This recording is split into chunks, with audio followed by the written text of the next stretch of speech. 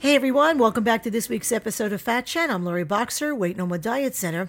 Today I want to readdress the quick fix, the shortcut to a destination, the fast track to success.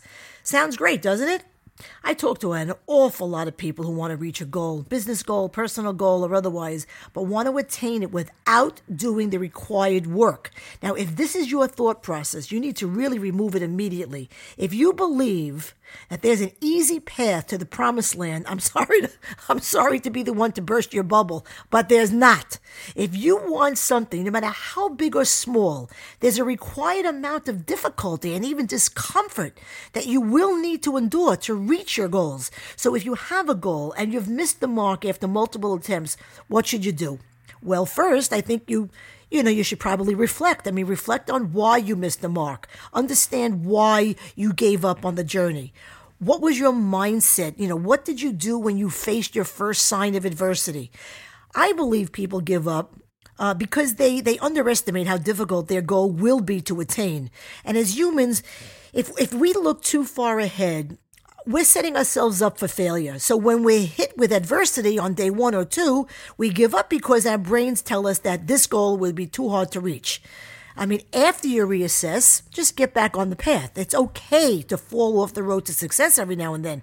We all take temporary exits. What matters is that you eventually get back on the road. It's never too late to make a change in your life for the better. Turning onto the on-ramp is the first factor to success. Now the question is, how do you stay on the road? So for a higher likelihood of success, you need to change your goals. Obviously, you should have a long-term goal, but this should be on the back burner. You need to have goals that will keep you on the road from start to finish. And like all goals, losing weight is hard. Let's take a person who has to lose 100 pounds. If you look down the barrel at losing 100 pounds or more, you're probably going to crumble. Break down your goals into small pieces.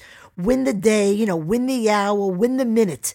And when you win the minute, that's going to turn into you winning the hour. And this will result in winning the day. And then, days turn to weeks, and weeks turn to months, and months turn to years.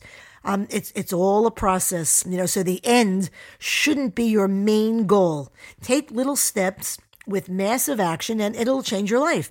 And at the end of the day, folks, and I'm a firm believer in this, if you want something badly enough, you're going to go get it. Despite this, here's one fact. No matter how you go about your journey, you need to stop thinking that there's a quick fix to getting where you want to go. There's not. A shortcut won't be sustainable, and you'll be back to where you started or worse. Trust the process, embrace the journey, and change your life. It's that simple. And that's my Fat Chat for the week. Please visit LoriBoxer.com to read blogs, listen to podcasts, get info about programs, services, and fees, answers to frequently asked questions, and follow me on my social sites. Until next time, I'm Lori Boxer, Weight No More Diet Center, and remember, nothing tastes as good as being slim feels.